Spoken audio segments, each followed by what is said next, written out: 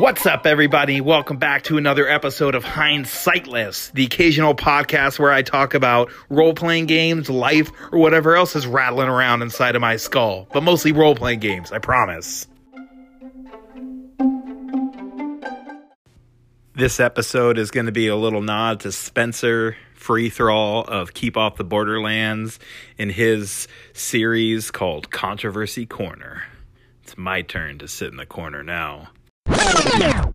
But before we dive into my Controversy Corner, let me just say thank you to all of you who have called in with messages talking about Paranoia and your experiences with the game and what I should do with it. And the vast majority of you, pretty much unanimously, have said, maybe it's not the best idea. And I hear you. I'm listening. So I don't know if I'm going to do it. We'll see. You know, I put some feelers out to my group last night, and maybe not. We'll just have to wait and see. But if anyone else has anything to say, I am still happy to hear about it. So please let me know. And thank you again to everyone for calling in. Okay, now let's get into this.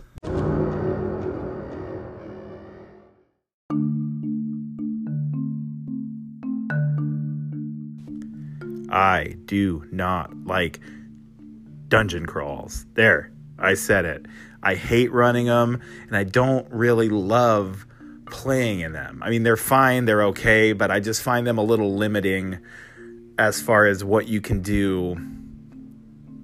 And I mean, talk about railroading. Like, it's not a railroading in the sense that the dungeon master is forcing the players into things, but there is usually only one, maybe two ways around the dungeon, and it seems so just confined. I mean, it is confined. You're in a dungeon. There are walls, and there are set places you can and cannot go. And I feel that as a player just as much as my character probably feels it. So I just don't enjoy it that much. And I think a lot of that comes from the fact that I don't come from a Dungeons and Dragons background. Because growing up, I mostly played MERP and Rollmaster, I don't have the association with dungeon crawls. We didn't do a lot of dungeon crawls when I was a kid. Those games don't really focus that much on dungeon crawls because, I mean, I think, you know, Iron Crown was trying to distance themselves a little bit from D&D. I mean, hell, Dungeons and Dragons has dungeons in the damn title. And you see a lot more dungeons than you do dragons. And I don't like either. But yeah, so that is my controversial statement, I guess. And totally, Spencer, like, I loved your Controversy Corner episodes. I think they're fantastic. The Secret of Salty Spencer.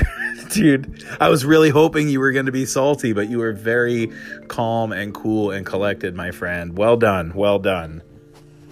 Yeah, so there it is. In summary, my history of the games I've played as a kid, mainly MERP and Rollmaster, did not dispose me to liking the idea of a dungeon crawl. I find them limiting, and yeah, that's it. Okay, let me get out of here then.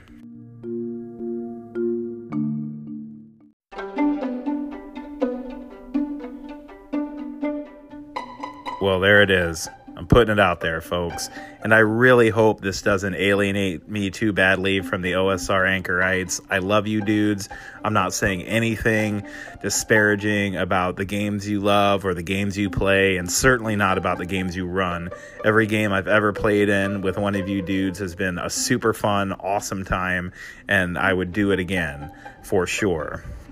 And that's from somebody who doesn't really like online gaming that much. That's how great I think you dudes are. So yeah, this is just a personal thing, and I'm just putting it out there because Spencer inspired me, even though he wasn't as salty as I was hoping he'd be. But still, man, Spencer, you're awesome, dude. Thank you for putting that out there. Andy Goodman, you too, man, from Expedition to the Grizzly Peaks. Thank you for putting yourself out there as well. If you haven't checked out his episode on, it's called Why Does Everybody Hate D&D 5th Edition or something like that, you absolutely should listen to it. It's fantastic. He really put himself out there, man. So good on you, Andy. But yeah, one last thing before I go. I was thinking about it today when I was listening to Spike Pitt's review of the character creation for Romance of the Perilous Lands. And it talks about in the generation of stats how, you know, it's old school. It's the old school way to keep stats in the order you rolled.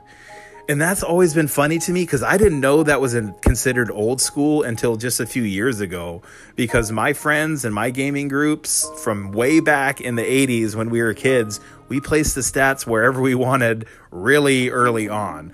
You know, I guess I've always just been kind of just fuck authority, you know? Oh, there's a rule here? That's a stupid rule. I'm not going to do it.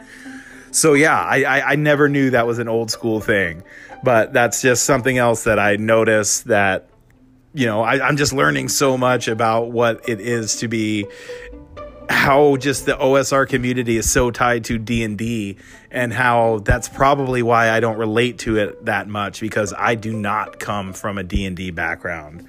But anyway, folks, that's enough rambling for me for tonight. I hope you all are doing well. You're all super dope. I hope you have rad games coming up. I wish you all the best. And until we talk again, peace out. I wonder if I'm not alone in feeling this way.